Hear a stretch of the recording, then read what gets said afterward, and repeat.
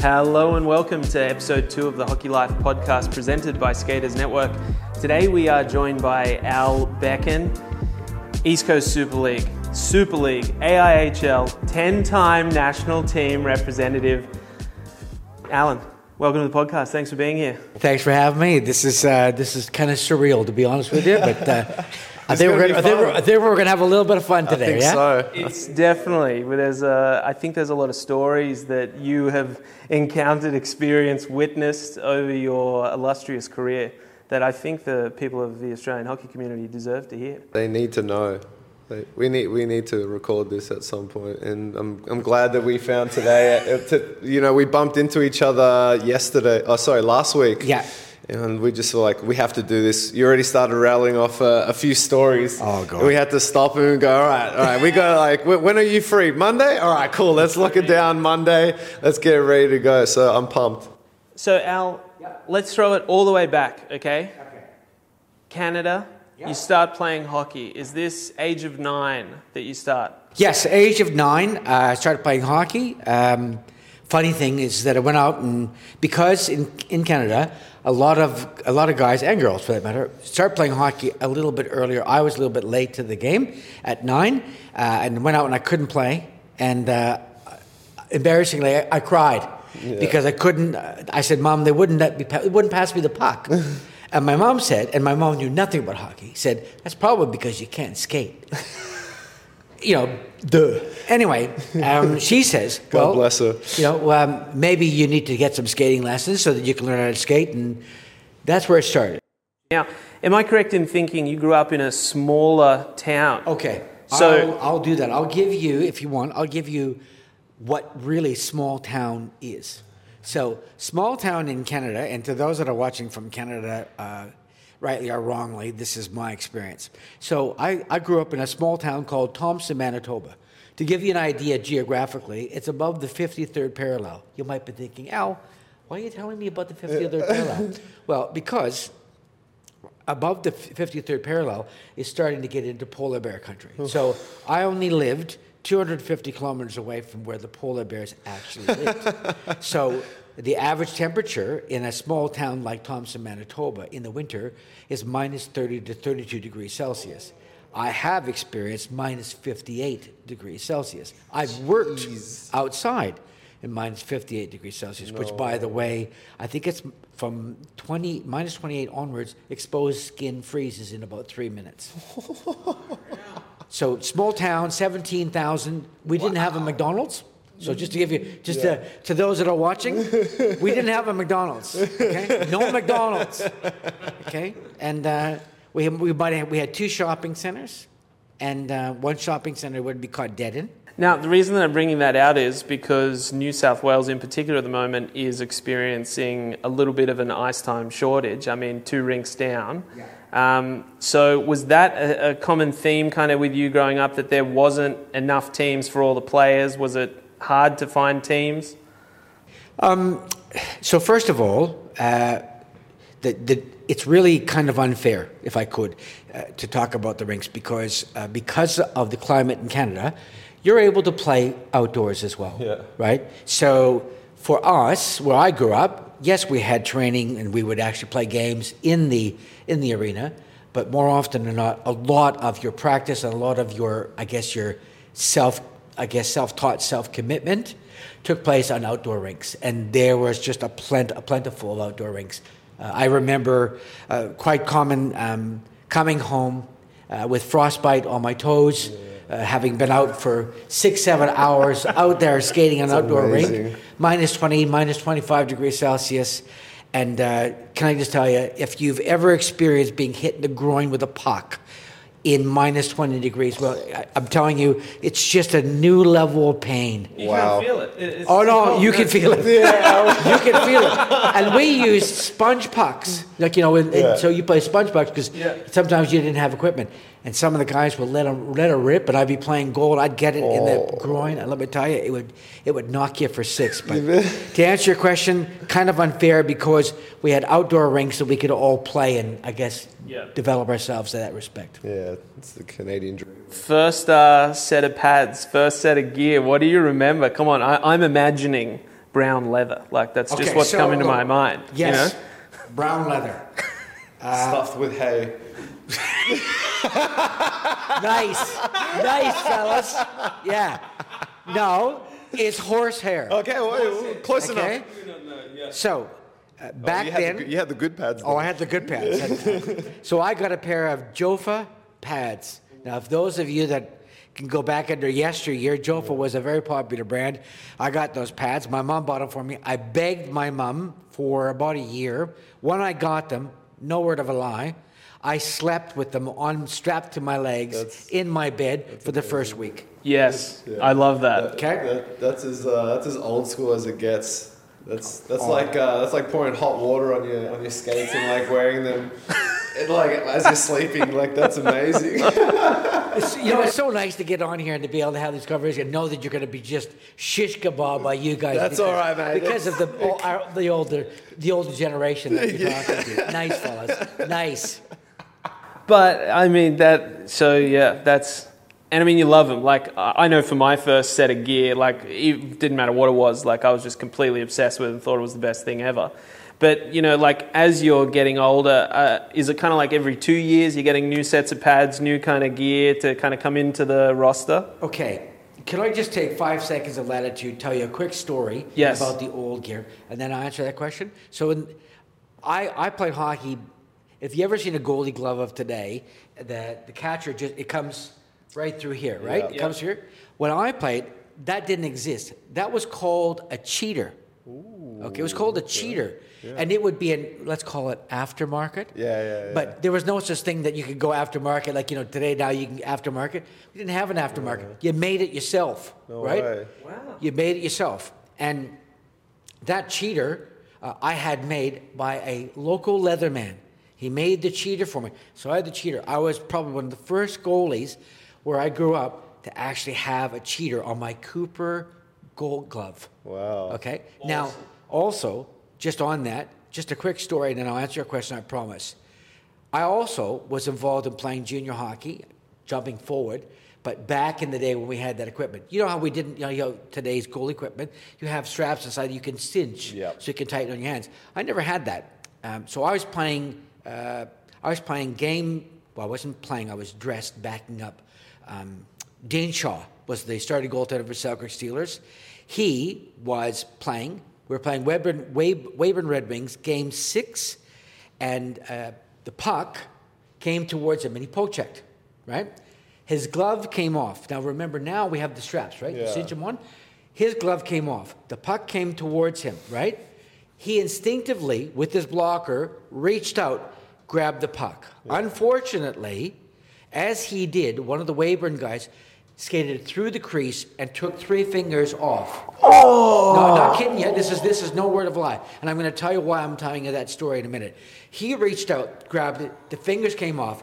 Our trainer leaped off with a margarine or butter container, right? Put the fingers in, piled the snow in, right? Took him off the ice. Over on the bench, 6 guys on our bench are puking over the boards, having witnessed it. And guess who's got to go in now? Yeah. Okay, so I go in.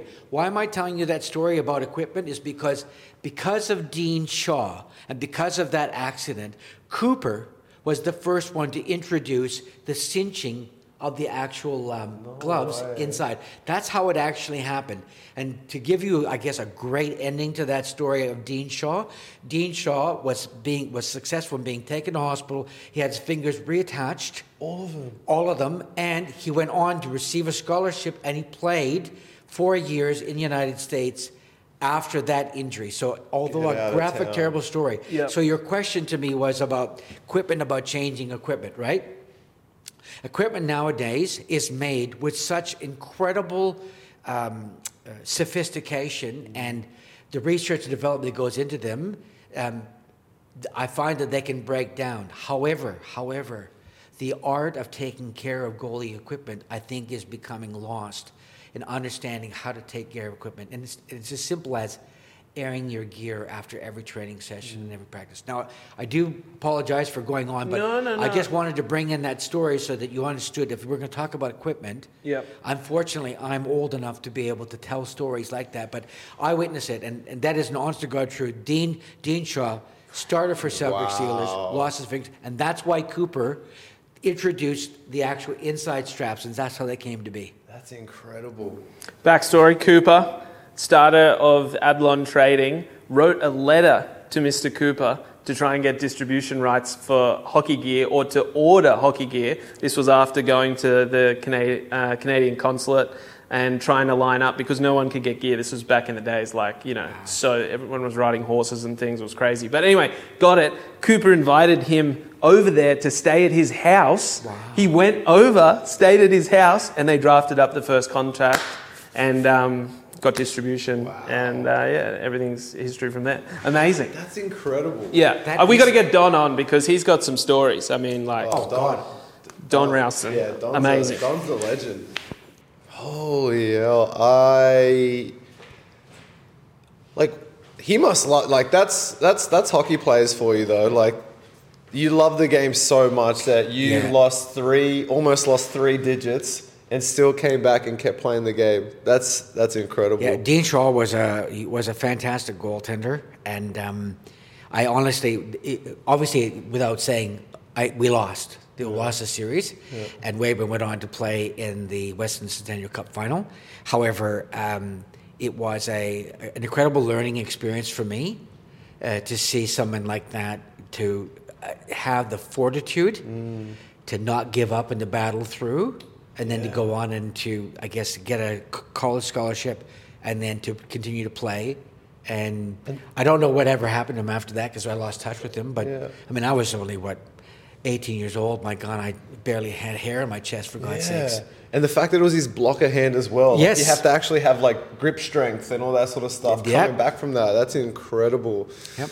What a story. This is going to be amazing. Now, if we're fast forwarding, AB, because I want to get it to, when you land in Australia and you meet some of the characters that we know, but college, University of Alberta? College, I played for Red Deer College for 2 years.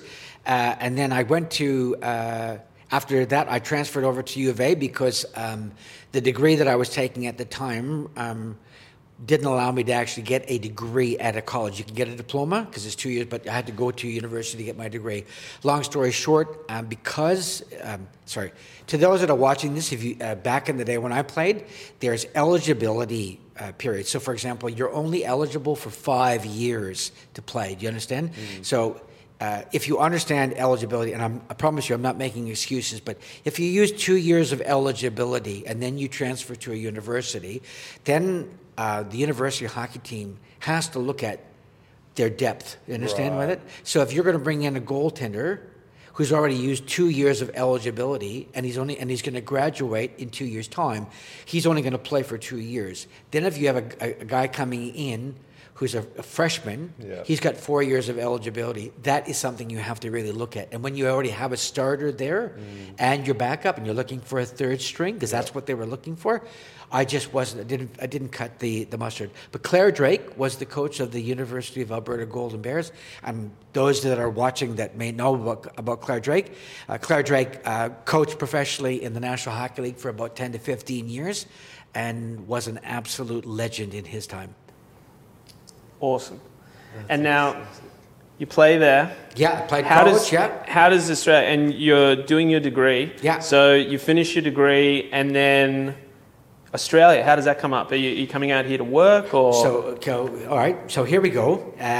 So because the hockey dream is still alive, okay? Yeah. So I finished playing college and I got my degree.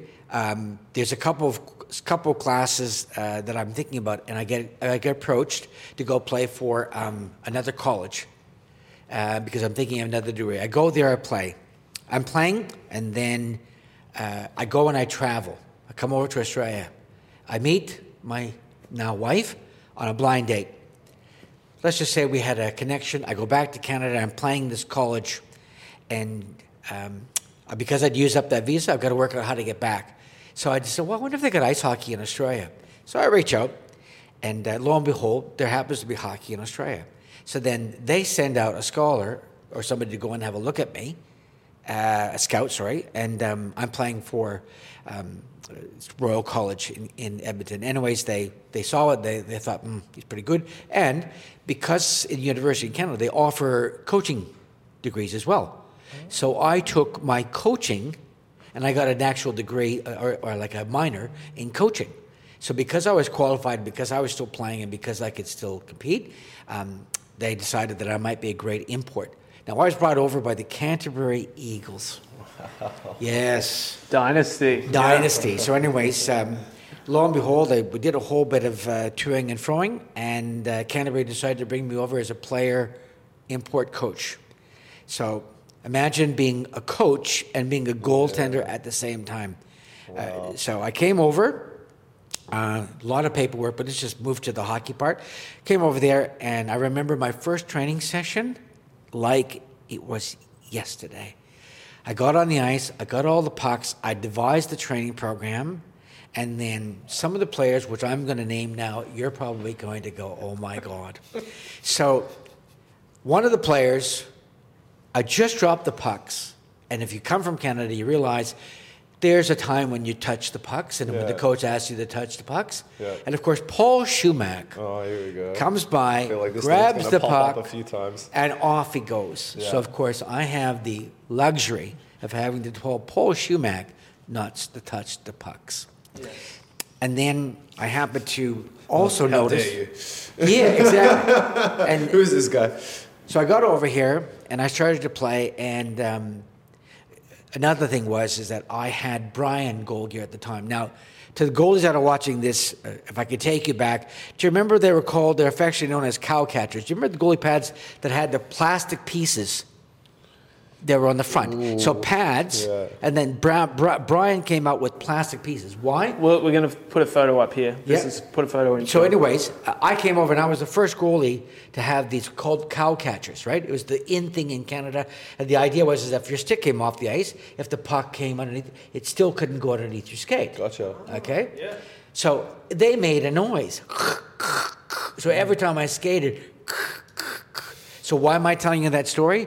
Because every time I went in and played the Warringah Bombers, the Canberra Knights, whatever it is, and of course, I got known as the cow catcher, right? So who is this, can we say wanker? Who's this wanker with these frickin' plastic pieces on the front of his pads? Of course, I thought I was all that in a package of chips. Yeah, like, this is the best, this is the latest and greatest. I don't know what you guys are laughing at. This is what the pros were. Yeah, so, that's how I came to play hockey in Australia, and it was an awful long time to understand the culture. Yeah. Okay? I really need for you to understand, like, to non-Australians, right? I chose to come to Australia because I thought, I want to repeat, I wouldn't have to deal with the language barrier. But I can honestly tell you, I arrived in Australia. They speak English, right? It should be easy. I remember I arrived, and because I have my equipment, I have my goal equipment. I'm taking public transport, okay? Caught a bus, and at the time, remember the bus drivers back then? They had the little pouches. Yeah. And we actually don't remember. Just smile and nod. So anyways, I saw it in a movie once. It was a black and white movie. The guy says to me, he goes, "Where are you going?" I said, "I'm going to Bondi. If you can tell me how to go to Bondi." So he would tell me what bus to catch, and I was like, "What did he just say?" Yeah. What? So I'd ask him to repeat it. Yeah. He said it again. I didn't get it. Third time, I just said, what do I do? So I just went, Bondi. So he just gave me, and he goes and he gets on the bus driver and tells the bus driver. The bus driver goes, because he knew I couldn't understand what he was saying. Put me in the front. Piled all my goal gear on a freaking bus from downtown, right, all the way in. So anyways, that's why I came in. That's just some of the culture shocks. Hang on, what else were you expecting to see at Canterbury Ice Rink when you arrived and didn't see? Yeah, You know what I'm saying? Going from a rink that probably had glass and everything like that, and smooth ice and nice and cold. Like, what was that first experience of Australian ice like for you? Okay, so before we get to the ice, let's just talk about the fact that maybe spoiled, maybe not spoiled, but it became apparently obvious to me that I was in a completely different world because players brought their sticks into the dressing room. So let's just start there. Yeah. So where I played, you don't bring your sticks. No, you put it outside. You put them in the stick rack. Yeah. There's no stick racks. Yeah. So then you go Automatic red flag straight away. Right away, Just it's instant like, regret. I made a mistake. It's like, whoa. no stick racks. Especially Canterbury with the old airplane hangar roof that's it's been repaired right now. But yeah, keep going. So then you get to the dressing room. You go, wait a minute. Is this where you store? Is this where you store the brooms? Yeah. I was gonna say, is this the closet? Where's the stall? And more importantly, at the time, where's the rubber to protect your skates so that you could walk without actually getting? Because we had some of it was ice patches. I remember ice patches. They didn't have rubber. So they didn't send photos or anything of like what you were walking into, you know. Mate, not only did they not send photos. On the plane, mate. I don't think he would have jumped on the plane. It must have been a trip just to get there and just see, you know, what it was in that state, which we are lucky to have, and it's amazing. But at that point, for you, it like must have been. Okay, you want to talk about a trip? I'll tell you about a trip. Okay, here's the trip.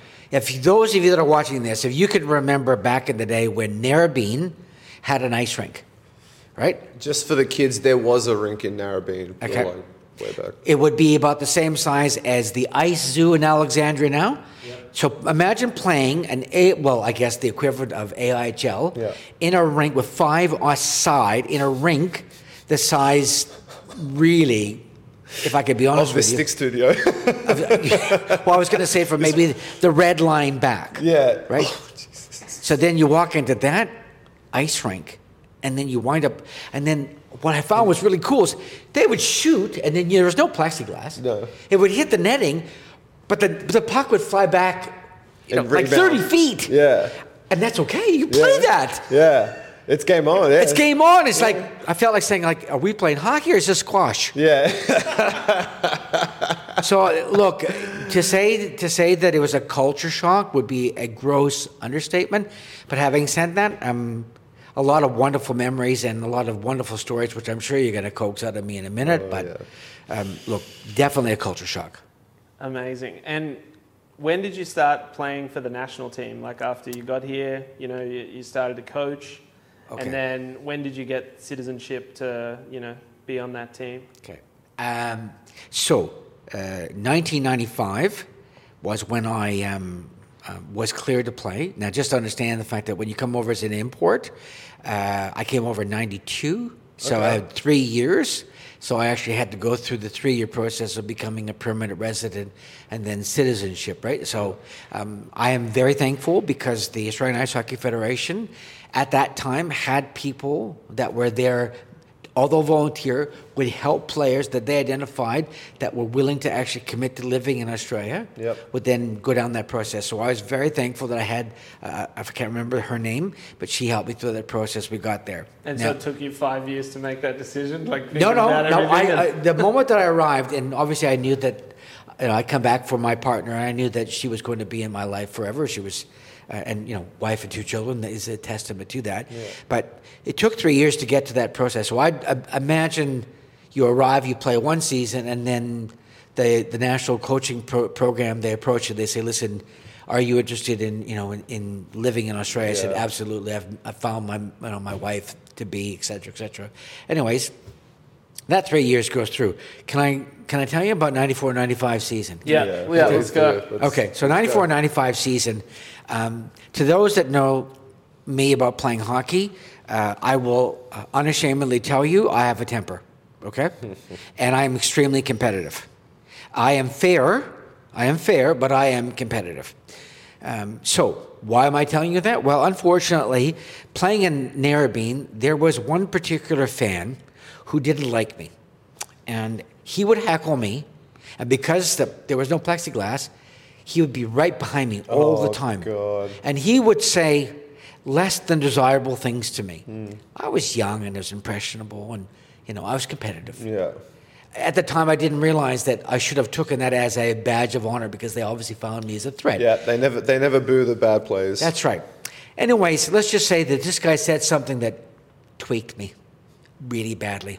So I took it upon myself to take my blocker and to punch him in the head through the netting.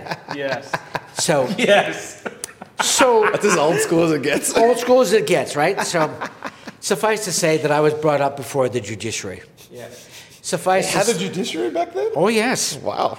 And then, of course, that put a bit of a concern for the national program, because I was I was just about to get my citizenship. I was about to become eligible, and we were going to be going away in 95. They Anyways. thought, oh no, he's a screw loose. Yep. And in that game, I feel like that would have been endearing to some of the hockey fraternity on that team, I mean, at certain times. So maybe a negative, maybe a positive in some ways. look, you're right. Perspective. It's all about how you look at it. That's right, Yeah. perspective. Yeah. So then, in that game, I unfortunately also did my knee. I did my knee, and I was now faced with not only the judiciary, but I was going to be out for at least 6 months because I had to have an ACL reconstruction. Wow, that's serious. Serious. So I decided to be positive, and I worked my butt off, had the surgery immediately, and then I did a lot of the rehabilitation myself, and along with the physiotherapy, and then I attended the judiciary. They gave me the amount of time just enough to keep me on the season, but to be eligible For the national team. Yeah. So anyways, I worked my butt off, did the training, we moved forward. I'm assuming you want to get to the 95 World Championships. Is where you want to go? Yes, the first one. Okay. Come on, I've heard stories. Okay, so here we go. I am, so first of all, to those that are watching that have played. Hey everyone, Sean here. Unfortunately, this next 4 minutes of the podcast, one of our video and audio feeds was dropped here, so we don't actually have the best quality for it, but I promise this is a really important part of Alan's story, so just bear with it for the next 4 minutes, and then we'll be back to video and the crispy audio coming right up. With me in 1995, I will be forever grateful to all of you because you have made a profound impact on my life, and I do mean that. I was third string goaltender. The starter was Damien Holland. Damien, if you're watching, mate, you're an absolute legend of the game. Shout out. Yeah, shout out to you, mate. It was an honor and a privilege to play with you. And then, of course, the second goaltender was a young fellow that played out of Canberra. For the life of me, his name escapes me. I don't know why, because he was an amazing goaltender. He went on to he was playing at the time overseas. He was playing for Cornell Big Red. Yeah. And he was, he'll come to me. Anyways, so it was 1 or 2 and I was the third string. So for whatever reason, I'm not sure, but Damien wasn't able to be eligible, so then he went and he wasn't to be able to play. So then the goaltender that was playing overseas for Cornell was going to be number 1, and now it's number 2. So now I'm going to be dressing. So I'm excited. Good news. Good news. We go to camp, and Dan Reynolds was our coach. Dan, if you're watching, I just want you to know that you had a unique coaching style, and I'll never forget some of the phrases that you used in terms of describing what we're going to do. I understand you have an Army-Navy background. I'll never forget that as long as I live. I'm not going to repeat that, but suffice to say, to those that know Dan Reynolds, and those that played with him in the national team, if you're laughing right now, Dan, just understand, we're laughing with you, not at you. Having said that, He's an intense guy. he's an intense guy. Let's just say that. Yeah. So anyways, we go. We get to South Africa, and then we realize that unfortunately the goaltender that's going to be the starter is not going to be able to make it. He tells us the day before the championships arrive. Right? We're in South Africa. So then what happens is that I'm now starting. Now imagine, in all seriousness, imagine you're on the team, you're third string, you're not dressing, then number 2, now you're starting. Your dream has come true. I mean, In all honesty. The opportunity of a lifetime. An opportunity for a lifetime, absolutely. Anybody that gets an opportunity to represent your country, in all seriousness, it is the greatest thing that you could ever be bestowed upon you, and I am absolutely pumped. So the day we're here, first game, my coach, Dan Reynolds, comes up to me, and I'm in line for the food, right? Pre-game breakfast. Dad comes up to me and he says, Alan, I got something to tell you. And when I tell you, I want you to be emotionless because I don't want you to affect the team. I said, all right.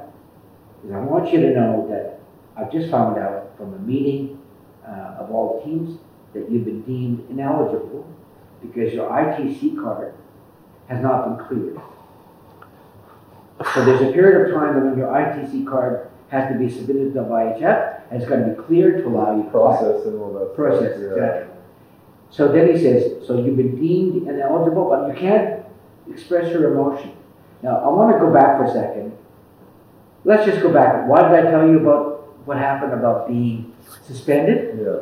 That played on my mind about being eligible to play. Yeah. Then I have to go through knee reconstruction. Yeah. Do you understand what that means? Oh, the rehab process. The mental side of it is just as important as the physical side because it plays on you so much. That's right. And then, Brian, I know because you played for the national team, you know the commitment and the sacrifice that you would have actually had gone through to get there. Yeah. Then you finally, your dream comes true. You're thinking to yourself, okay, they tell you that if you just stick with it, you work hard, you do all the things they tell you, you get your chance. There's my chance. Taken away. Taken away. And what, because I remember you telling me this story earlier, what was the reason why that it didn't get processed? Okay, so... This is going to be the... So rightly or wrongly, to those that are watching this, and if you were involved, I do apologize, but Phil Ginsberg, the president of the Australian Ice Hockey Federation, told me that the reason why I was deemed ineligible was because although I had completed the forms approximately 3 years prior to, somebody had failed to lick a stamp and to mail it to the IIHF and only did so 6 months prior and required, I believe, 18 months to be eligible. So therefore, theoretically, it would be just under the wire to be eligible for the following year because of the time frame it took, provided that there were still problems with that. So somebody didn't lick the stamp and mail it, because at the time that's when it happened. Like that's how it was processed, by licking a stamp. Now we have electronic emails at the time. So I can like I'm just picturing it right now, like that moment of like hearing that news. You've gone through all that, the rehab, the judiciary, everything. Like what was that moment like when you got the news, and like how did you handle it? So if I'm being honest with you, which I think is what I should do here, is that to say that I didn't shed a tear, I would be lying to you. Okay. And as much as my coach wanted me not to hold my emotions in, I cried silently in the food aisle. And then when I turned and walked to the table, because as you know, we all eat together, walked to the table. They could have just seen it on your face. They saw it on my face. Away. So I was, you got to remember, we're all team players, right? So I did not say anything. They asked me what was wrong, and I just did say, listen, fellas, I can't tell you. Let's just suffice to say is that something's happened to me. I'll be okay, but right now the emotions are running really, really high. Yeah. So then we had a team meeting, and it was announced that I was deemed ineligible. And then, because we didn't have any goalies left, we had to put a player in net. So Davey Mann. Yes. Okay. Yes. Davey Mann. So how do they do that? Like, who is it? Drawing a short straw? So, is it a fourth liner? Like, what's the? So here's the classic thing, right? So we're in the training room. We're in the meeting, and our coach says, "Does anybody have any goaltending experience?" Oh. So Davey Mann says, "Look, I've played some summer league goaltending." He says, "Alan, what size?" And it just happened that Davey and I had the same size feet I was going to ask that because, like, what do you do with skates? Like, Yeah. did he just But he run his didn't own? catch my hand. He didn't, because I'm goofy.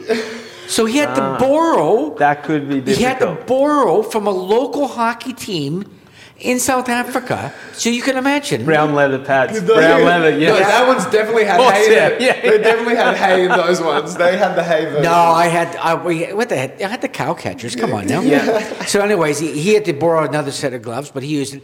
We got pumped 23-2, and then as the story unfolds, that's when we reached out to Damien Holland, and God bless Damien for coming to the rescue. Damien, I am aware that you were paid handsomely to do so. So good on you for seizing the opportunity. It wasn't a hard decision. And Damien flew over, and he made it for the next game, and we played. Can I tell you that one of the things I would say that I learned from that experience is that you control the controllables. Do you understand? Remember that, gentlemen? Yeah. You control the controllables. There are things that you can't control, and maybe that's a lesson to all of you, especially if there's goaltenders there, that I could have easily went, I've had enough of this, and I've been treated. This is a gong show. Like, That's how could they do this to me? It's a simple process. How did they mess this up? Blah blah blah. And That's you just right. sort of internalize all that anger. Yep. Which leads me to, if I could, may I take it to the next story? Yeah. Okay. So when I was involved in hockey and playing at the national level, as all you do, like Brian and as yourself, you all do, you feel compelled to give back, right? So I noticed that goaltending wasn't being coached at a level where to be able to help the development. So I devised national camps. It was called Great Saves Australia. And God bless Skaters Network. I truly mean that. They got on board and they sponsored me. And then, of course, I went around and I delivered camps. I started off locally, and then it branched off to going. So I was going to every state. Mm-hmm. I was going to Perth. I was going to Adelaide. I was going to Queensland. I was going all over. And then all of a sudden, then the market started to expand. I had to go to New Zealand. I went to Christchurch. I went to Auckland. And before you know it, I was doing all of these camps. I introduced video training. Wow. Because video training didn't exist. And we didn't have, in Canada, we had puck shooting machines. But we didn't have puck shooting machines here. Yeah. So God bless one of the parents in Western Australia. He created a washing machine, took a washing machine and used the technology from what he watched overseas, and he converted a puck shooting machine out of a washing machine. No way. Yes, I swear to God, without a word of a lie. And then, God bless Ansett Airlines, they will allow me to fly that thing. And I went around and I used this puck shooting machine built out of a washing machine, so that What was that? What was it like checking that thing into the plane? Like, Mate, I tell you, it was crazy. It was looking like I just gave they don't up. have laundry? No, Like, I gave washing up. machine? I gave up explaining it to them, and I just said, "Look, just understand that this is a home-built tool that helps me teach ice hockey goalies how to play." So just imagine, gentlemen, if I could. You're not a goaltender, but you're used to maybe seeing 20, 30 pucks in a training session, maybe 50. Yeah. I delivered that to this puck shooting homemade machine. I delivered that in the first 15 minutes of their training session. Yeah. So I was able to, back then, be able to say, you would get in excess of 180 to 200 pucks in a 45-minute training session. Do you understand that? Yeah. Do you understand conceptually? Yeah. Just like rapid fire. Rapid fire, and of course... Great. And it was like faster than a coach could shoot it. Like he couldn't consecutively He had shoot this fast. sucker. He had this sucker going high. We could shoot a puck. I think we got one of those guns. The fastest we could shoot was 98 miles per hour, not kilometers. No. 98 miles per hour. So I never put it that high. So it was kind of like we had these like 150. We had these bands. Like so, he would change the bands, like the belts. Yeah. So he put it on a medium belt, not the high belt. And I think it was something like 70. So like the pucks would feed in and just, or you'd like one at a time. Yeah, you just feed scoop them all in and you load them in like a washing machine. Yeah. Right? Like and then there's just and like that. That's so sick. So anyways, why am I telling you that story? Well, I'm telling that story because... Was it an under-13s camp? Like, were these kids I did... obviously I had shooters, and then we had workstations, and I had video cameras back, we had the camcorders. Kind of like this, but I was a camcorder, bring them out on the ice. We did stations. We had this washing machine that shot pucks. And then, of course, then I decided to do what you're doing now, which is to bring this information, knowledge to the consumer or to the actual young player. So I wrote newsletters. Cool. So if I could, that's why I'm bringing it. I want to read to you the highlight of the 1997-98 World Championship. If I could, gentlemen? Yeah, so I just take my glasses off because I'm going to read this. And it goes like this. Okay, so I want to talk about my fears, my triumphs, and the walls I personally climbed, but talk about my heroes, my teammates, as we all shared something that can never be taken away. We will carry this for the rest of our lives, the memory of doing it together, with each other, for one another. Okay? And it goes like this. I'm just going to go to the actual newsletter, and it goes right through, and we talk about like your journey. My journey. Yeah. So, World Championships, 1998, South Africa. So I'm going to say, it starts off by saying, if you recall the last letter, but anyway, so I'm going to move forward to this, and it says here, okay, this year's experience has it all. It starts in November 97 when I commenced dryland training 5 times a week. No, this is not a national team program yet. This is a general program to create the foundation. So, Brian, you guys have a structured program. Yeah. We didn't have that back then, right? It was just a generalized program. Each to their own. Each their own. Yeah, make sure you're ready to go. Honor system, right? So when I started the national team program, I was on par with the younger fellows. Training by yourself is difficult, especially when you have to work for a living. My wife handles the nutritional diet we receive from the national team, and you just get an idea of what it entails. I'm only allowed 200 grams of meat a day. No fat at all. Wow. And this starts before Christmas. To my young readers, that means no candy, chocolate, and to my older readers, this means no alcohol. None. The national team's official dryland training starts in January and starts off easy with 4 weeks into a 5-day training program, off ice. Not on ice, off ice. Takes 2 hours to complete and includes running. By mid-February, we're doing plyometrics. So those that understand plyometrics, it's about establishing, muscles and recoiling and strength. Fast twitch motion. Fast twitch, exactly. You know the deal, Brian. So then by mid-February, we're doing the plyometric, which basically means you're jumping high and as quick as you can until you can do it no more. So we went to exhaustion. Oh, wow. So you went high reps. Well, high reps. So I usually was vomiting after these sessions, okay? So we would then go to running hills. So if anybody knows the Cronulla Hills, we would run the hills. So we would do sprints up the hills. On the third set of 5, I fell to my knees and I vomited. One of my training buddies came over to me, whispered to my ear and said, "Alan, pain is a sensation. It will go away. Once you're done vomiting, if you could get up and finish your set, that would be great." Now that's a training partner. That's a training partner. That's a training partner. That's what you need. So then we go to on-ice training. It started. It just takes it even harder. So 10 weeks of dryland training program is completed, feeling tired, nervous, and I'd lost 6 kilos in the process. Training camp, Slani, Czech Republic. Traveling for over 24 hours, going through different time zone, takes it out of you. But why? I pay $2,000 to do this, right? Yeah. Question mark. Slani is a small town, 30 kilometers outside of Prague. You could walk the entire town in one afternoon. Our room consists of 2 beds, 1 closet, and a bathroom with the toilet. The showers don't work, and they have cold water. Therefore, everybody showers in the dressing room. No television, no radio, and no English. Have I got you excited yet? Yeah. Oh, yes. And the building is a sporting complex with the ice rink inside. So we walk past the ice rink surface every morning, noon, and evening on the way to our dining area for meals. We drink water, coffee, or tea. That's all.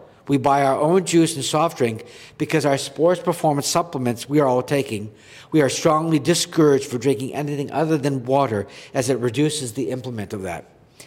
Training sessions are very high tempo and physically demanding, especially when you have 3 90-minute sessions a day. 3 90-minute sessions? 3 a day. 10 days, 3 sessions, 90 minutes per session. You really get a bang for your buck in check. I tell you, you get some big ice time. Seriously. Getting through a 10-day training camp at this intensity is an obstacle for everyone, including myself. Just to give you an idea of the level we're playing at, our first exhibition game is against a Division II team, which we found out had 4 Division I Czech Republic players. So if you understand Prague, Sparta, 4 Sparta Division I players were playing on this team. Extra league players. I had 67 shots on goal. We lost 12-2. I played well considering the quality of shots and the shooters that I faced. Getting up at 7 a.m. the next morning for practice the next day was very hard, especially knowing that you were going to be facing another 1 to 2 ice sessions that day. Having made our way through camp, tired and exhausted, losing our second game 10-1 against a Division III team, we have one of our daily team meetings with our coaching staff. Kelly Loverings, our coach, expresses his concerns, as only Kelly can, about who's going to pick up their game. We're lacking leaders, and it's only through the brotherhood. Right, guys? You understand that brotherhood? That we can get through this. The brotherhood means understanding that your teammate can do no wrong, and each person will do everything and anything to help the team. To say this was a motivational meeting would be an understatement. My eyes swell. Sorry. No, take your time. My eyes swell just thinking about it. I'm right back there, guys. Sorry. I believe that this was a defining moment because we as a team put all our energy into believing in each other, trusting each other, and truly caring for one another, to which I've never felt before. I went into that meeting and I called myself Alan Becken, tired individually. I left that meeting motivated and part of Australian Brotherhood, to which only 25 exclusive members were allowed. The Brotherhood continued to build as the camp went on, during which time our camaraderie developed during karaoke night, where 4 groups were given the freedom to sing and interpret any music we wanted. I can't tell you the specifics, but it was filled with costume props and only limited by your imagination, more specifically the players. Can I ask you, I'm going to continue my story, but can I ask you on a side note? You want to bring on Paul Schumack and ask him to talk about the GIMP. That is something that I cannot articulate, but Paul Schumack must come on. Paul, I put... You got to jump on. Paul, you got to come on. You got to tell them about the GIMP, but I'm not gonna steal Paul your thunder. Schumack, yes, okay? yes, friend of the pod. Yeah, we end no the doubt. camp with our first win in Czech, 6-2 against the local team, just in time for our quest for gold. Nice. Now we're in Pretoria, South Africa. Our flight was 8 hours, but feeling good about our chances, arrived excited to commence our quest. Little did we know we were about to meet our biggest challenge yet, specifically 2,600 feet above sea level. To those that have ever been there and understand that, oxygen is extremely difficult. The best way to describe this skating, the length of the ice, and feeling the same way you do when you're out of air, is swimming underwater and desperate to get back that air. Our medical team had us on massive amounts of iron and vitamin supplements weeks before to increase our blood cell level so our blood could carry the little oxygen that we were getting, but we were still fighting it.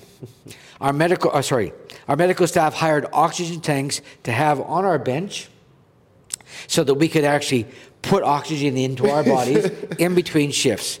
Every whistle you would take, your mask would get off. I would just be sucking air after every shift to get more air into my lungs. After each period, you did want to go into the dressing room because of the feeling of being oxygen restricted in a small, confined space. The game one was a 14-1 win over Turkey. Time to beat up a Kiwi. Yeah. I knew we were about to go into a medal after watching our team beat New Zealand 12-1, not because of the score, but because that they had less than 10 shots on goal and we had 60. We completely dominated in every area of the rink, and if not for the New Zealand goaltender's big game, I'm sure the score would have been a lot worse. Next up, Bulgaria. The winner places first overall in the pool and will face second place team pool. I know you understand about the crossing over the pools. This game had it all: penalties, penalty killing internationally, power plays to which we got overtime.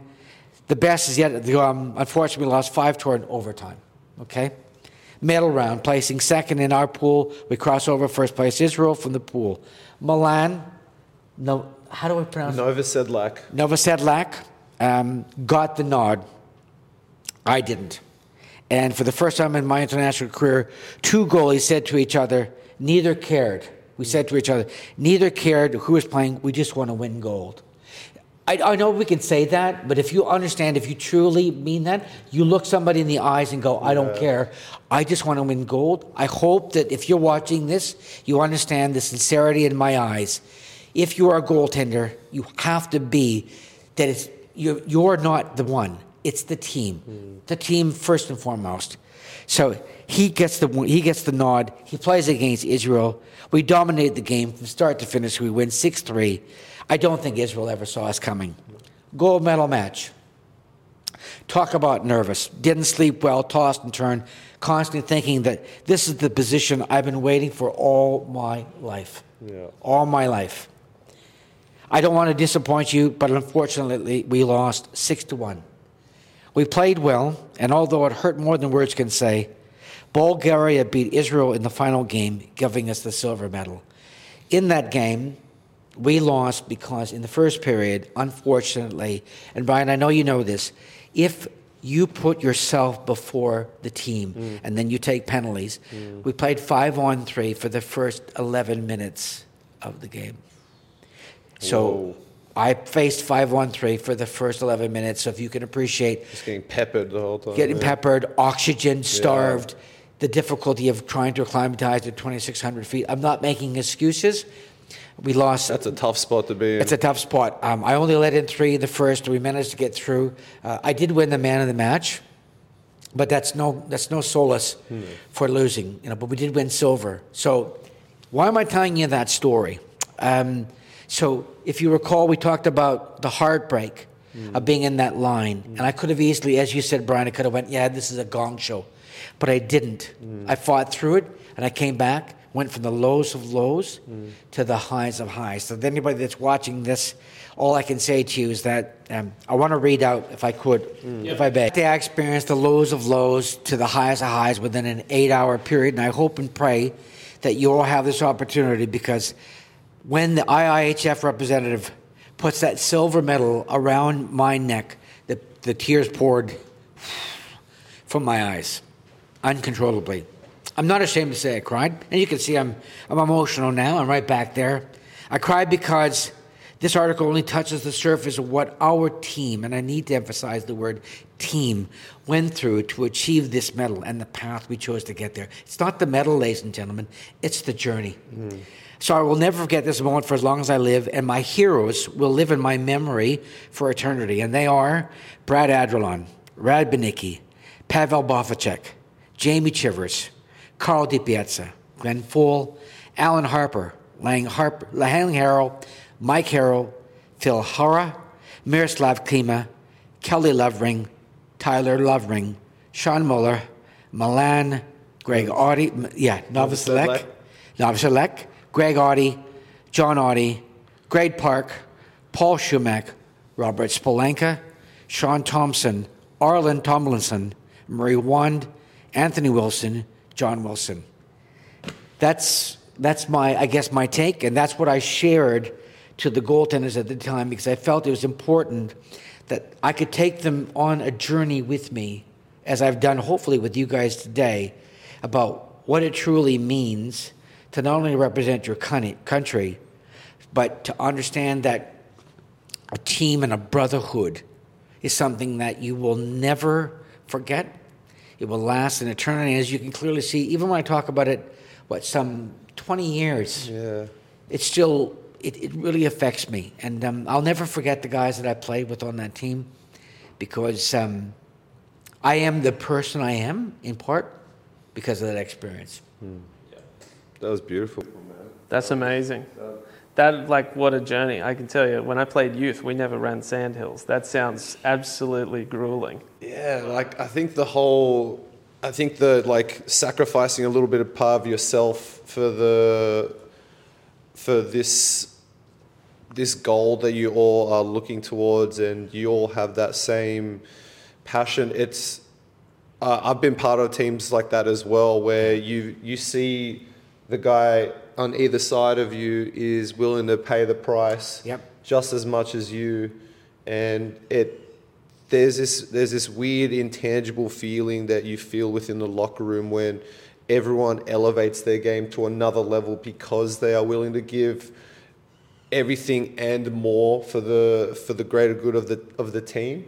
And I think that is perfectly demonstrated there, because you've gone through the whole journey of being selected, not being able to play, coming back from an injury as well, then going through that grueling training camp, which I never did 3 a days on the national team. It was 2 a days max, and then going into a country that's high elevation, almost zero oxygen. When you go through that whole sort of process, there's a part of, like, you all sort of take a little bit of each guy with you forever. And I think that's the beautiful part of ice hockey in general, is because it is so physically demanding and mentally demanding as well. When you are part of a team that is willing to sacrifice that part of themselves for the greater good, there's like this weird, beautiful bond that's created, and it's so compact as well, because the training camp is, I'm guessing it was like a week and a half. 10 days. 10 days, yeah. So 10 days. 3 times a day, 10 days. Yeah, and you just like you just blood, sweat, and tears for the boys and everyone in the organization. So that's beautiful, man. And the fact that you still get all like teary-eyed about those moments, it speaks a lot about how beautiful this game is. Yep, it's a beautiful game. It's a lifestyle. Yeah. It's a wanting to be part of something that not only well, at the time you don't know it's going to mold you, right? You don't know it's going to mold you, because to maybe the young kids that are watching, whether you make the national team, whether you play, whatever you play, never underestimate the fact that this is life skills, right? It's life skills. Like Brian, you said, the difficulty and the challenges you overcome. I mean, life's going to throw some serious curveballs your way, and you've got to learn to be able to overcome those. And, Jamie Chivers, as an example, putting your equipment on 3 times a day, if you've ever imagined, it's like your equipment doesn't dry. No. Right? So as a result of that, he developed a secondary infection on his shins, from his actual shin guards, because he had a cut. Yeah. They had a cut, and then they got infected because of the continued saturation, and he missed 5 days of the training camp. Right? Other guys got hit and broke bones. Yeah. Right? They broke bones and they played. They went on and they played. So adversity and challenge and pushing yourself. Like that guy said to me, my training partner, when he said, pain is just a sensation. Think about that for a second. Yeah. It is just a sensation. You get up, and then not only did I finish the set, I went on and finished my 45-minute training session after that, including the plyometrics, after woofing my cookies. Yeah.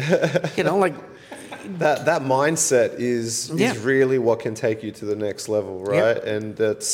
And when everyone's on that same mindset, everyone just gets elevated from it. But that's amazing. Speaking of the next level, Al, it's like, you've had so many different phases through your career of, progression and moving to different places, different teams. So is there some things that you credit to your ability to keep progressing, keep getting better? Like, is there some methodology that you would, you could give tips for, up-and-coming goalies of what they can focus on, or like a message of training, or pretty much what's the keys to success, Al? Wow. Okay. I don't know if it's necessarily the key to success, but I'm going to tell you what I've adopted. Okay, it's the first and foremost thing that I've adopted throughout my playing career is change or die. Okay? And you might think, oh, well, that's an easy statement to put, but let me explain something to you. If you were to rank things in people's lives, change is one of the scariest things that people face, right? So imagine, if you will, and I don't wish to outdate myself, but when I was taught how to play goaltending, or to be a goalie, stand-up was the thing. And then to butterfly, now you've got the lateral movement, the RVHs, and all the rest of that. If you're not willing to change and adjust your game to what's actually trending and the way the game is going, you're going to be left behind. So you must be willing to change. The second thing is, if you think you've learned everything, you have. If you think you know it all, you have. I hope this is making sense to you, because if you don't adopt a mental attitude that you can always learn, and it doesn't matter who you learn from. You might not like the person, but it doesn't mean you can't learn from that person. That you have to adopt that mentality. And then I guess the last thing is, can I just say to you, if you ever read a book, it's called 10,000 Hours, and the book describes everything from the Beatles right through to there are certain, let's just say, subpopulations around the world that have less diseases and have less issues with cancers and so on and so forth. But what they've done is they've devoted 10,000 hours to whatever it is. If it's 10,000 hours to your health, or your health and well-being, or if it's 10,000 hours as the Beatles did in terms of playing, or if it's 10,000 hours devoted to shooting the puck, or whatever the case may be, the 10,000 hour rule applies.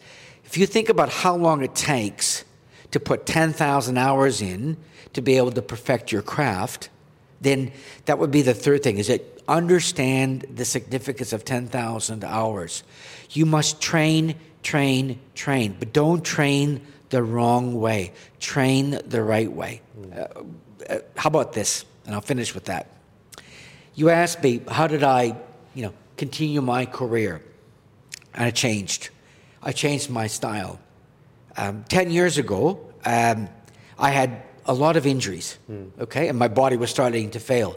And God bless, my doctor put me on through to a sports physiotherapist. And I can't remember her name. She said to me, Alan, you're getting a little bit long in the tooth if you're going to continue to play this game. You need to change. I said, how so? She said, you need to be thinking about what you need to do in terms of changing your equipment, changing your style, and also what you do off the ice. So there's a thing called, and you probably all know this, is called prehab.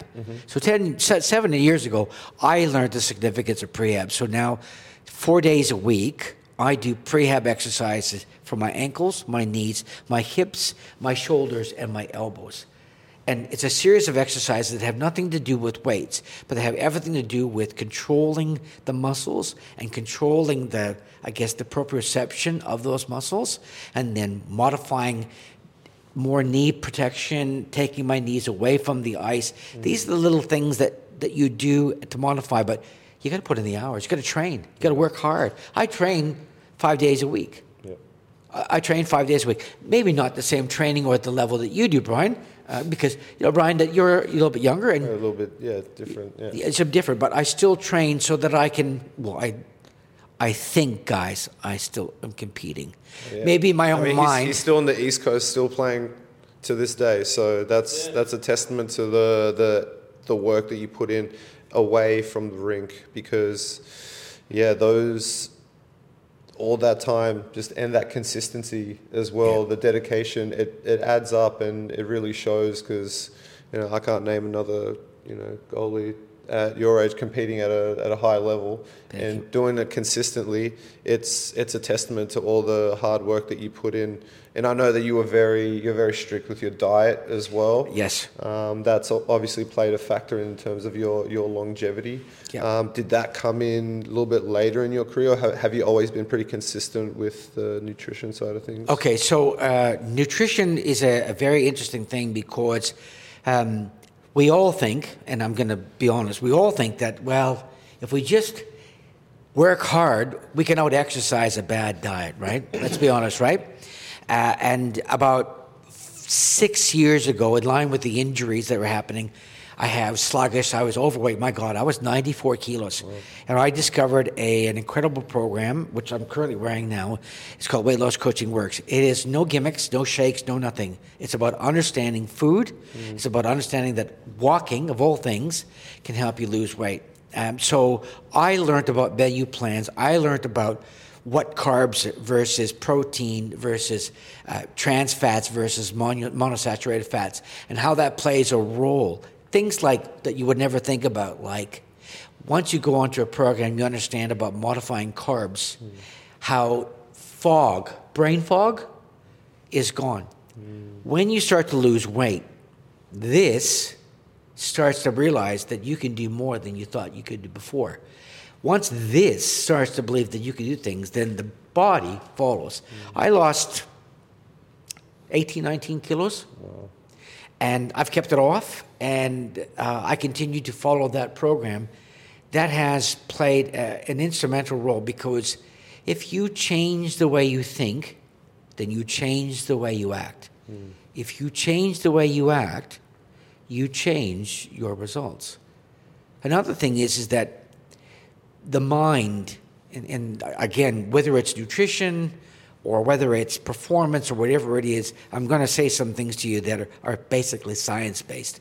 70% of the things we say to ourselves are not very nice. And in fact, if I was to challenge you, if you were to tell yourself the things you do every day, would you tell that to your friends and loved ones? I don't think so. So if you understand, and we can appreciate that 70% of the things you say are bad, there's this loop. Brian and I, we talked about this loop. So whether it's nutrition, whether it's your performance, or whether it's just being a good person or a bad person, your intention is to do something good, nutritionally, performance-wise. Then you judge yourself, and then you say it's terrible, and then you loop back. Then you're positive, you're negatively reinforcing that. You need to learn that you need to stop that, and you need to say, okay, this time I'm going to do it this way. And you need to say it that way. Stop saying, oh, that was crap, geez, that was terrible, because you go from 100% commitment to the next loop to 80%. And as you continue, it goes worse and worse. And then that really affects your psyche. And again, I go back to nutrition, sports, whatever the case may be. So if you understand the power of the mind, you understand that cycle, then you need to understand that if you can't be positive, right? Put something between your ears that is positive, audio, podcast, like this. Maybe play this. If you are negative, play this section that I'm talking to you about. And I need you to understand one more thing that's science-based. If you listen to something once, right, you'll retain 5 to 10% of it. If you listen to something 6 times, I repeat, 6 times in a confined period of maybe, say, 6 months, not only will you retain 60 to 70% of that information, but you will practically apply it in a daily conversation, at least 10%. Now, I'm going to go to, if I may, just to the young goaltenders and to those that are coaching goaltenders. If you understand the psyche of a goaltender, players make mistakes, they rely on other players. Goalie makes mistake. What happens? Oh my God, the crowd cheers and they put it on the scoreboard for everybody to celebrate. Look at what the goaltender did. Do you understand? Yeah. Right. So to coaches that are out there, be positive, be encouraging. Why? Because the world is full of critics. Create an environment of encouragement. Whether it's players, coaches, whatever, we all need to establish an encouraging environment. 2, if you can be positive, be positive. Remember, positive, the loop is going to help your players. It's going to, whether it's at national team level, whether it's just at grassroots level, that's just as significant. My God, we're all built the same way. Yeah. I know that if I turned to all of you and said, respect is something that men die for, and acknowledgement is what babies cry for. Right? Yep. 100%. Right? 100%. So think about what you need to do. And if you can't put something in your mind positive, listen to it 6 or 7 times. And that is, again, nutrition. Please be conscious about nutrition. Follow a menu plan. And I'm not going to make a plug, but anybody that is looking to actually lose weight, to get healthy, please do so, because I'll tell you what, I credit my nutritional regime now to my ongoing playing, Brian, John, to the fact where I really believe that the reason why I continue to play, and again, I'm being a little bit cheeky, but I'm hoping that those that are watching that may be playing at East Coast, I hope I'm still competitive when I'm playing you, because in my mind I feel I'm competitive. Yeah. But I'm competitive because, we talked about 1%ers. Yeah. These are those maybe 1 or 2 or maybe 5%ers that you can all do. You can pay attention to nutrition. Yep. You can pay attention to being encouraging and positive to the person that you're actually influencing, parents, children, whatever the case may be. There's a lot of key learnings. Life, our sport is a bunch of life lessons. Yeah. I'm going to stop. I feel like I'm... No, that was really great. We need to know it. And then, so if you had some tips for like a parent of a goaltender, coming through, whether it be, younger or on their way through, what's the best way for parents to really, because I went through my hockey career of my parents just totally, Australian, they were never really into hockey, but then I started playing. So I just kind of went through the leagues and had some extracurricular coaching. But as a goaltender, you are really kind of relying on having specialized goalie training at certain points of kind of all the way through, really, from what I'm gathering. So what's a good tip for parents, or how can they kind of be, create an environment? Yeah, exactly, to succeed as a goaltender? Okay, so I'm going to give a tip for goaltending, but I think it also can apply to players as well. Okay, there's an old saying that was taught to me at a very young age, and it goes like this: players play, coaches coach, refs ref. If you're a player, don't try to be a coach. Understand your role, you play. If you're a coach, don't try to be a player, coach. And if you're a ref and you're a player, don't try to be a ref. Okay, don't try to actually challenge a ref. That's the worst of all. So players play, coaches coach, refs rep. To parents that are actually coaching, or to have children that are playing hockey or goaltending for that matter, I would say this to you: if your coach is maybe not incorporating goaltending instruction, it's not because they don't think that you're not worthy of it. Sometimes they don't actually have the courage to try to actually help you because they're scared that they don't know enough about goaltending, and as a result of that, they're probably apprehensive. So there's nothing wrong with the goalie turning around and going to the coach and saying, "Coach, this is what I think I'm doing wrong. What do you think? Is there something that we could do in next training session that might be able to help me?" Connect with your coach, right? Yeah. 2, please, parents, as much as I'd love to sit here and say that your son or daughter is going to play in the NHL or is going to play in pro, the reality is it might not necessarily happen. So understand that the game is meant to be played. Have fun. Let your son or daughter have fun. And most importantly, be there. Meet them where they're at. Do you know what I mean by that? Yeah. Meet your child where they're at. They might not necessarily have the maturity to be able to deal with. Look at me. Yeah. I told you about a story that I punched a guy, through the net. You would think that I was a grown man, that I would be able to have the maturity, but I didn't. Be understanding and be responsible enough to understand to meet your children where they're at.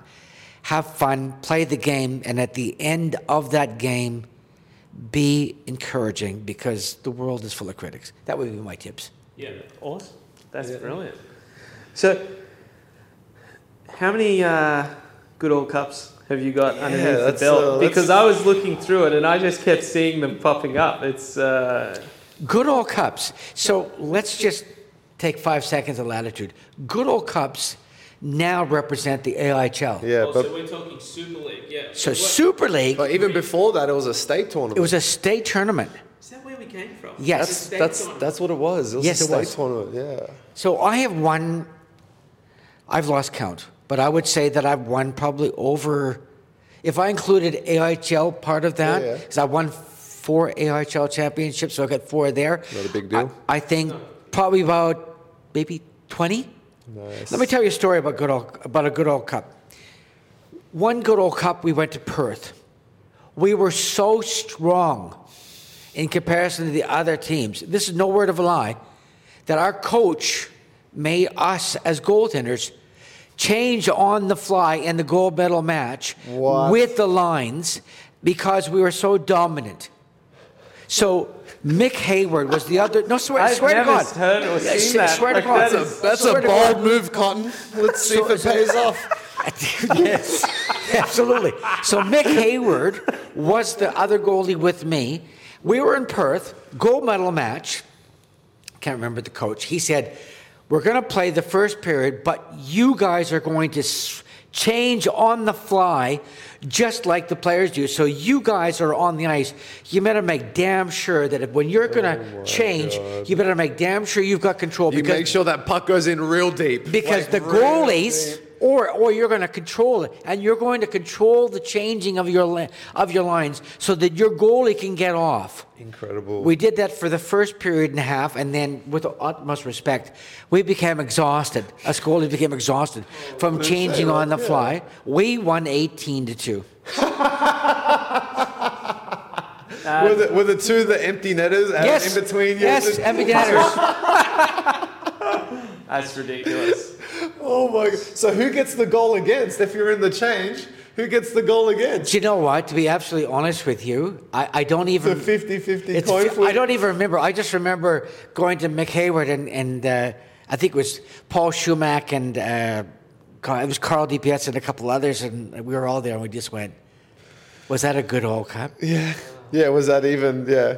Was this just like a pickup game? Yeah, it felt like a pickup game. I mean, we had Tyler Lover. We had like, it was a powerhouse state team. So were they was that usually the case? Like New South and Vic were the two more dominant teams. Okay, so if we're gonna go good old comp, there was basically.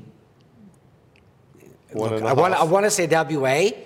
God bless you guys, but back in my day, the two strong states was obviously South Australia, Adelaide, because you had Eric Lehman goal, and what a fiery goaltender he was, Really? right? Wow, fiery goaltender. That's a nice way of Came putting over it. from goaltend. Came over from Canada, and he and I, lovely man, and we get along like a house on fire. But at the time, we didn't see eye to eye. Oh no! Yeah. You know how you skate around in warm-ups? Did you right? guys ever meet at halfway Oh, yeah. and just throw Did your a few hands? You did? flybys. Oh yeah, a few flybys and Yeah. a few exchanging of words and A few mother effers. yeah, and mother some effers and yeah. and also then you had, and then of course the 1-2 was Bruce Poling.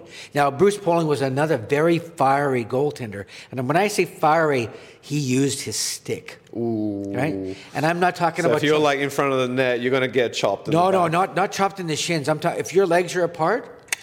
Really? Yeah. Ooh. That's One of- one of the privileges. One of those guys. Yeah, and then of course, and then in the latter stages, then it became when it came into the AIHL, Newcastle North Stars were really, really. I guess our fierce components when it gets sort of closer to where good old cups now are being played as part of the AIHL and that kind of stuff. Newcastle North Stars were the teams, and you know they had incredible imports that came over and incredible import goalies, and you know that was a lot of fun. Yeah. But you know, I would say there was time when Victoria also had some strong, but predominantly was South Australia. And then Newcastle. Okay. And how was that transition when it went from a state tournament to the Super League first? Yeah. How was that transition? Was it not that much different? Was it? Oh God, it's huge. Yeah. I mean, you're talking about in the Super League. You had Canterbury in there, and you had the Narrabeen Bombers in there, right? Yeah. And you know, you had that old mentality of skating around, meeting at half ice, and you know, and Being intimidating. And taking pucks. You know, like I remember, playing for Canterbury, and they took Narrabeen took all of our pucks. Oh, okay. You know, yeah, that's sort of gamesmanship. and they said, "Come over and take them from us." You know. Ooh. rivalry. You had Joey Delisle, and you had the little general, and you had the guys that could throw them, like, they could throw them, and, What was the sponsorship level like back then in the Super League? Like, so for travel, everything like that, was it all sorted, or? So when we transitioned, like, from the Canterbury, and then we started to expand into that kind of, travel per se, we didn't have a lot of money, and the league was being sort of nationalized. Can I say that? Right. Yeah. Being nationalized, and we needed to go out and get some money. Anyways, long story short, the Australian Ice Hockey Federation, Don Rurak became involved, and to those that know, Don was somebody who was heavily involved in grassroots, but also national development. And then Rick Williams, you're watching this. God bless you, mate. You're an absolute staple in ice hockey in its development, both grassroots and to the national. We got on and we jumped on planes. Yeah. And we flew around and we presented to Ansett Airlines and to Canadian Airlines and to Qantas. And we would pitch to them. And I would be doing the pitching, even though I was playing. And, it's like, this is the game and this is what we can actually do. And God bless Don. He'd have it written up little documents, and we'd be reading them out to them, trying to get sponsorship. And we managed to get Ansett on board. We managed to get Canadian Airlines. There was no television. There was none of that, right? And VIP, God bless you for sponsoring VIP, for sponsoring us and getting involved. And then we got local places like the Macquarie one up on Waterloo Road. I think you still go to the Ranch. The Ranch came on board, and they were giving us some sponsorship. VIP in Adelaide with sponsors, and then all of a sudden money started to come in, Brian Shaw, and then all of a sudden the game started to get on radio. I mean, my God, I remember driving my partner at the time. We drove a V-Dub, and we would be on the radio, and then we would hear a game being advertised. We're like, oh my God. Saved by Becken. No, it wasn't that. It was not even, none of that. It was just like, come down to the Narrabeen ice rink to watch that Canterbury versus. And then you would like, oh my God, we made it. We made it. We made it. That's it. We've made it. And then the Narrabeen, I mean, I think you'd be lucky to get 1,000 people in that rink, and you'd have 500 people, and they'd be throwing crap on the ice and stuff like that. And, like teddy bear type. Well, no, beer cans. Beer, for sure, Huff. Yeah. Well, I remember a Tui's ad that had the Bears and the Bombers in it. Yes. That was amazing. Were you part of that one? How was that? No, I came at the latter stages of that. I was playing in that, but the Tui's ads had already come. It's on YouTube. You got to find it. Plug it in. It's and we got to recreate it sometime. Have there been any other wars that you've seen that were like, oh man, that it was a battle to go across like a particular player or a particular team within like the Super League or the AIHL days? There's so many battles, but can I take you to Canada? Yeah, please. Okay. So the Wild West. I'm playing Tier 2. I've just gone, remember I told you that I went around with Sue Kate Smith playing a different one. Anyways, I was playing for, goodness gracious, it was Selkirk. No, beg your pardon. St. James Canadians, Tier 2 Junior, Manitoba Junior Hockey League. Went to Portage, just finished coming away from Portage to Prairie. Anyways, playing in Portage. Let's just say that, unfortunately, there are a lot of things I'm not proud of. Yeah. This is one of those the moments that I'm not proud of. Yeah. And that I thought I was all that in a package of chips, Brian. Anyways, long story short, the goal... You were feeling yourself at that time? I'm feeling myself, right? Yeah. I'm playing Portage, and I'm thinking I'm all that. And I'm making some saves. And of course, I'm taunting. Oh, okay. I'm taunting the guys. Yeah. So that's the worst. When you got a goalie chirping you as he glove saves you, it's like, oh. So then the goalie down for Portage, who was my backup at the time when I left. Anyways, he's trying to make his mark. Anyways, let's just say that he took exception to my comments. Okay? And then I turn around and I just, I'd skate to the blue line and go, well, what are you going to do about it? And then he'd be yipping, right? And of course, and again, let's just say that if you put your stick between your legs and then you hold your stick out from your legs, you know that you're creating a bit of a phallic explanation. Yeah. So of course he took exception to that, and so did the team. Anyways, unfortunately, all-out brawl happens, right? So Bench clearer. So the goalie's coming down. I'm standing there, but the whole line comes after me. The whole bench comes off, right?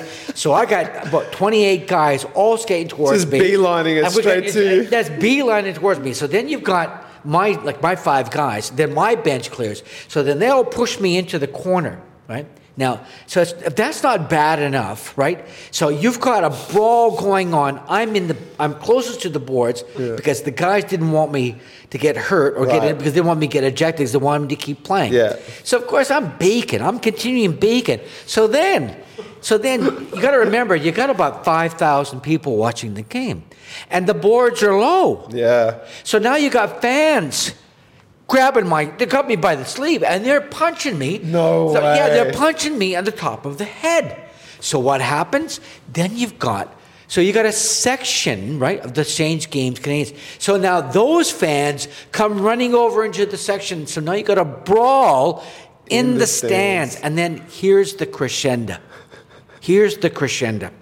So you know how the GMs of the clubs, so they're up at the platform. So you got a 70-year-old St. James Canadian GM running down to the Portage de la Prairie GM. Both of them are in their 70s, and they're going toe-to-toe in suits. I swear on my mother's life. That is amazing. I'm looking up. Some guy's punching me in the head from a fan. The fan's getting it. And in the distance, I'm looking there, and there's 2 70-year-old GMs going toe-to-toe in 3-piece suits and with the technique of holding each other. Yeah, they're just jersey. And they're jersey, and they're going. Oh, my God. Not my proudest moment, but can I just say to you, you asked me about a complete and utter chaos. Yeah, a shit show of a game. A shit show of a game. That's a shit show of a game. But obstacles here in Australia, oh God, yes. I mean, there's so many, not at that level.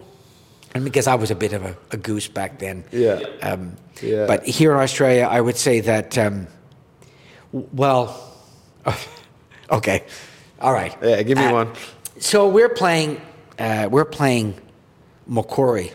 So Super League days, I'm playing Canterbury. And I'm just getting peppered. And I've had enough. Yeah. So I put my backup goalie in. So remember, I'm the coach. Yeah. Okay, so I'm coaching. So what do I do? I can't imagine that. Just it's hard enough to hit a goalie anyway. Yeah. And you are calling the plays like yeah. Swear to God. I'm on the bench and I show that I'm coaching. And suffice to say, one of the players skates by, and I grab his jersey. Yeah. Okay, and I close hanger him. You know? So, as you can imagine, this is just the competitor in you coming out. That's it is, right? You know, I'm not proud of it, guys, but, you know, I close hanger the guy, and he takes exception. So then, of course, one of the guys turns around and he challenges me. And of course, now I'm the coach, so I can't get on the ice. So one of our Kiwi guys that are on the ice, and you got to remember, right, that God bless their cotton socks, their heart and their passion, but can't stand. Yeah. Can't skate. Yeah. So he goes toe-to-toe with this guy and pulverizes the guy. Pulverizes him. And I'm sitting there going, I caused that. So not as, shall we say, as large as the last story back in Canada. But again, something I'm not proud of because the poor Kiwi guy, he took a couple of shots that he didn't need to take, all because I close hangered a guy because I couldn't control my emotions. But I'm sure, Brian, that we all might have similar stories. We've had our own little moments. We've had our moments. I actually feel good hearing this, Alan, because, you know, I remember playing East Coast against you and hearing that you've instigated so many occasions. I feel less bad about the time it was a heated game and I came in to fake swing my stick at your face and I actually hit you straight in the face mask and got penalty. I wasn't about to bring that up. So, you know, there it is. I didn't know this. Felt bad for a lot of years. I feel like we're both a little bit of an instigator sometimes, so that's wonderful. Can I just say, in seriousness though, right? We all have done things, I'm sure, in our past that we're not particularly proud of. But I think it's really important that this message gets across is that when you get off the ice, whether it's hockey, whether it's business, whatever it is, once it's there on the ice, it stays on the ice. You got to leave it. You got to leave it on the ice because at the end of the day, we're not perfect. We're not human. And maybe I'll just give you a little bit of a I guess, my recent mentor or my mantra that is that one day I hope to be a perfect human being, because right now I'm a fundamentally flawed man. Yeah.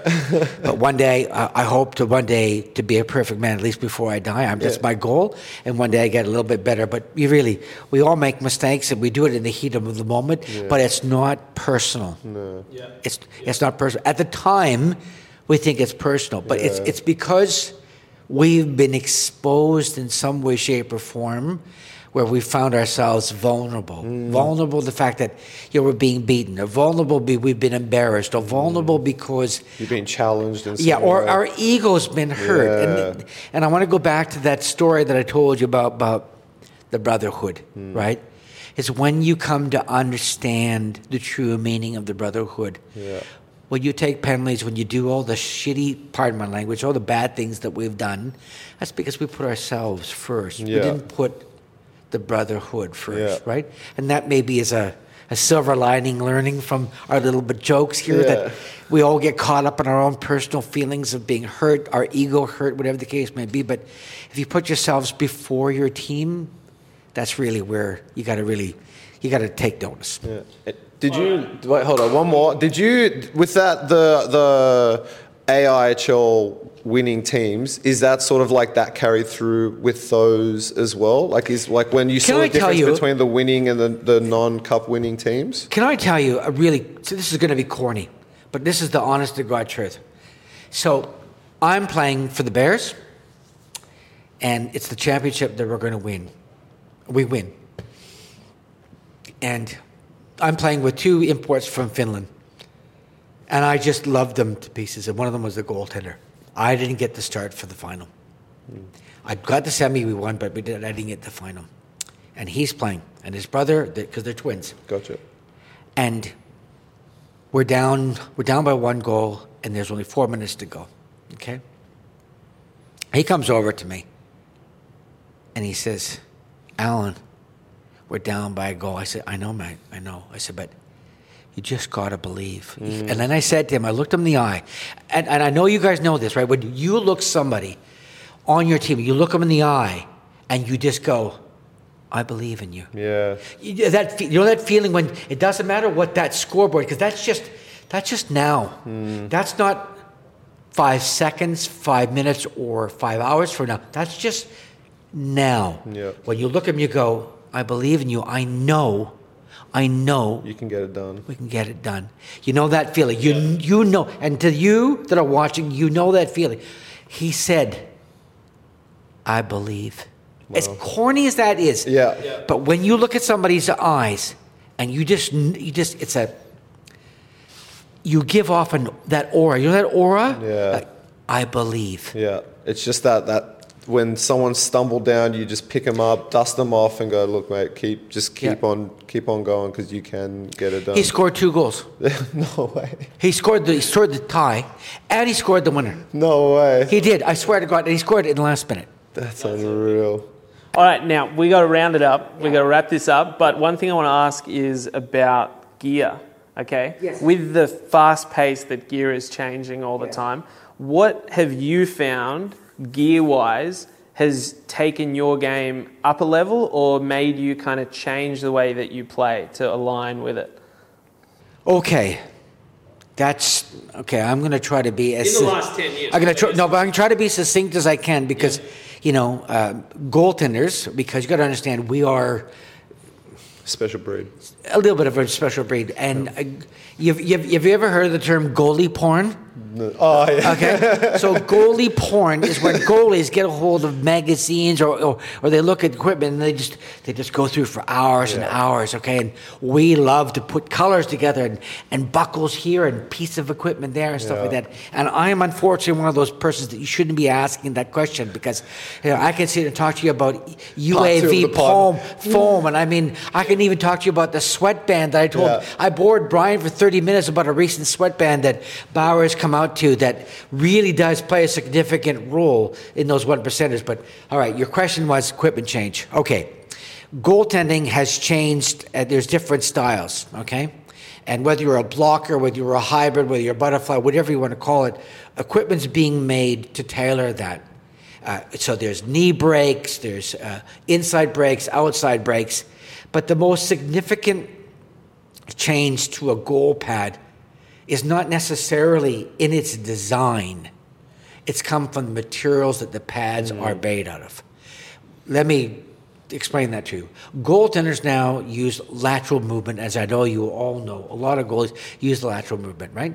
Why do they use lateral movement? Well, because of the movement that goes side to side, but also because of the fact that players have sticks that have different flexes. So shots now, 10 years ago, that were good are now great. Shots that were great are now exceptional. Do you understand what I mean? Yeah. So as a result of that, goaltending has been forced to change, and materials, the weaves and the foams involved in that. Bauer came out with the vapor, right? And that vapor, do you recall when Henrik Lundqvist came out and then he turned around and he kicked out a rebound? Yeah. Do you remember that? Yeah. He kicked out a rebound, he did a promo. Now, some people went, oh my God, that rocked the goaltending fraternity because the idea was to control rebounds, right? Like it used to just deaden the puck in front of you so you had it, but now it was getting it out to the boards and away. Exactly. So now goaltenders had to start to think about, well, rebound control. But rebound control wasn't necessarily about keeping inside. It was about kicking it, moving it, directing it. It opened up the game to how we go about doing things like that. So that UAV foam and the density of that foam has changed things, right? Then you've got materials that allow that lateral slide, the weaves. That's also changed a lot. And that's then incorporated into the styles, right? Look, there's a lot of goaltenders that might turn around and challenge me on, the brakes and how hard the pads are. That also, because CCM, for example, makes the E-flexes and so forth, and they're softer, so you don't have to be in a perfect butterfly as you're lateraling down. It will fold in and allow you, whereas opposed to, say, pads like the new your new range. Yeah, the Hyperlight 2. Yeah, Hyperlight 2, right? So those are a harder pad, and you've got to be in a perfect position for that pad to be flush, and just like the Bryans and all the other ones, and they're harder. But again, that's all going down to your technique. But what's driving the technique is the materials, the foams, and the way in which the game's being played, dictated in part also by the way the players and the technology for the players are now actually incorporated. You've seen those where they hook it onto their stick and they do the top corner stuff. You've seen them come down and they're turning around and they're taking snapshots, from inside the blue line. What player 10 years ago would be willing to take a snapshot walking inside the blue line, trying to pick a top corner if they didn't have the flex and the materials that sticks are? That puck's traveling faster now, so then that's what's changing. That's what's changing goaltending styles, but that's why the pads are also evolving as a result of that. That's my belief. Yeah. And so, obviously throughout your career, there has been an aspect of customizing your goal pads, like a strap here, something there.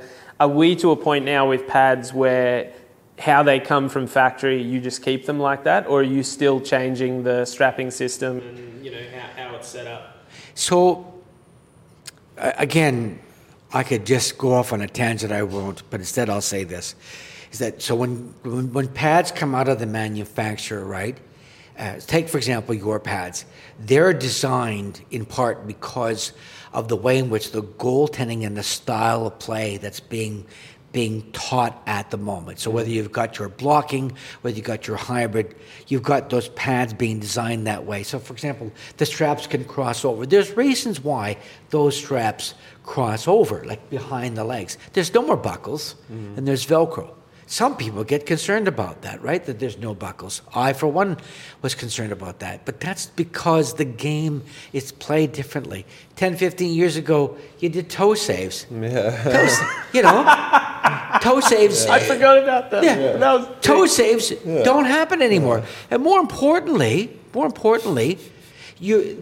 they were made to down here to fit to the cowling of the goal skate. Yeah. And now there's no cowling of the goal skate. I mean, now some of the goalies make fun of the fact that the goalie skates, they look like glorified rental skates. Yeah.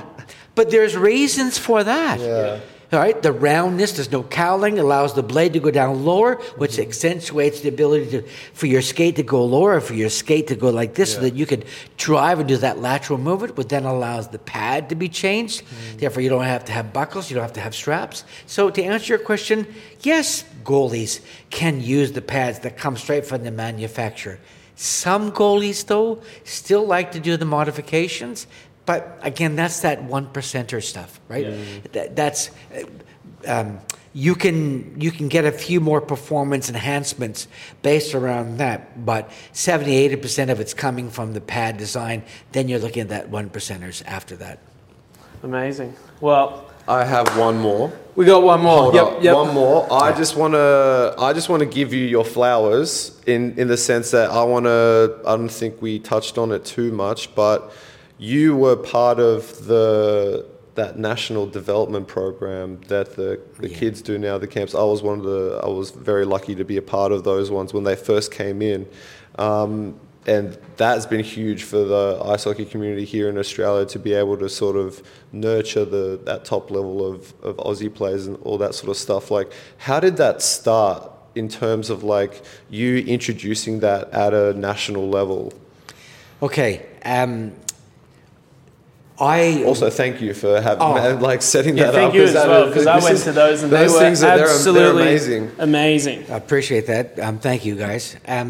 So first of all, not just me. There was a team of people that were interested in developing hockey at the grassroots. I was one of them. Don Rurak was another person.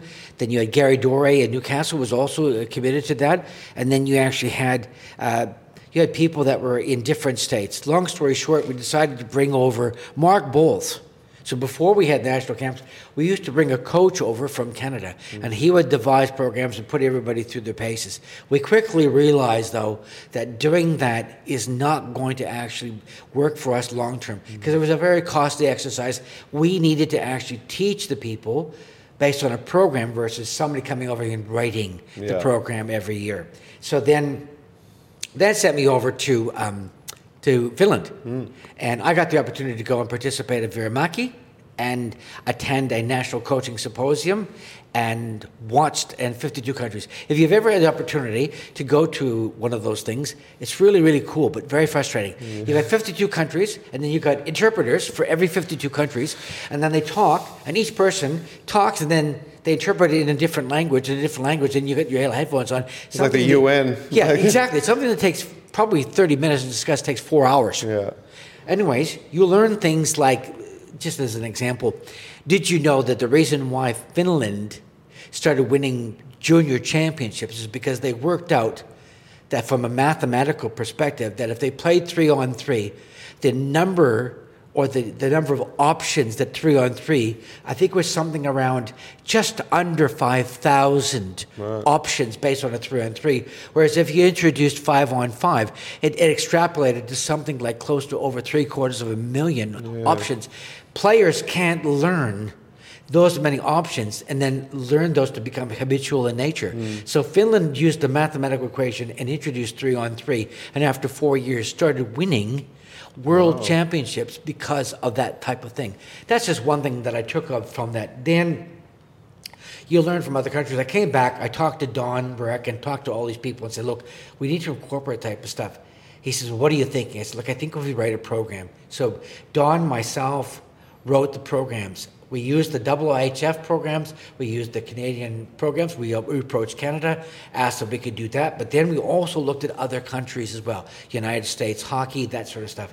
We wrote to all of them. We asked all of them, pulled it all together. We wrote it, Brian. But then I also had to write a Winter Olympic colloquium. Now, to those of you that don't know what Winter Olympic colloquium is that, or maybe you don't actually know, is that the Australian Ice Hockey Federation, as part of IIHF, had to submit an 8-year plan. Right. So we would submit a plan to the IIHF, but we also had to submit it to the Australian Olympic Committee. Okay. So I wrote an 8-year program at a high level of how we were going to develop this national program, and then we got money from the Australian Olympic Committee. Wow. And then from that, we then used that money in part to run these national camps. We wrote the programs, and then we did the testing. Don Rurak asked the goaltending to me. Yeah. And then, I was heavily involved in the skating. I was heavily involved in the stick handling because it's kind of like a little bit of a passion of mine as well. And then the goaltending. So it was a team effort. I'd love to sit here and say it was me, but it was a team effort, and that's how it came to be. And then, of course, I had the luxury and the golden opportunities to work with some incredible goaltenders that went through those programs, as well as players. And some of the goalies that have gone through those programs are Anthony Kimlin as but one. Now, I'm not going to claim that I was his coach, that was the reason why he became that. No, I had the opportunity to coach him as well as Milan's son, as well as some of the other goaltenders of our time now. And got to experience and put them through their paces in those camps. That was a lot of fun, and that's how it eventuated. Just want to say a huge thank you to Alan Becken for coming on the podcast. He's got such an amazing journey and story, traveling from Canada to becoming a mainstay on the national team, as well as playing in the Super League, the AIHL, now East Coast. It just goes on. So it's been really nice to connect some of the dots throughout his hockey career and learn more about where it all started. So thank you for listening. This is the Hockey Life Podcast.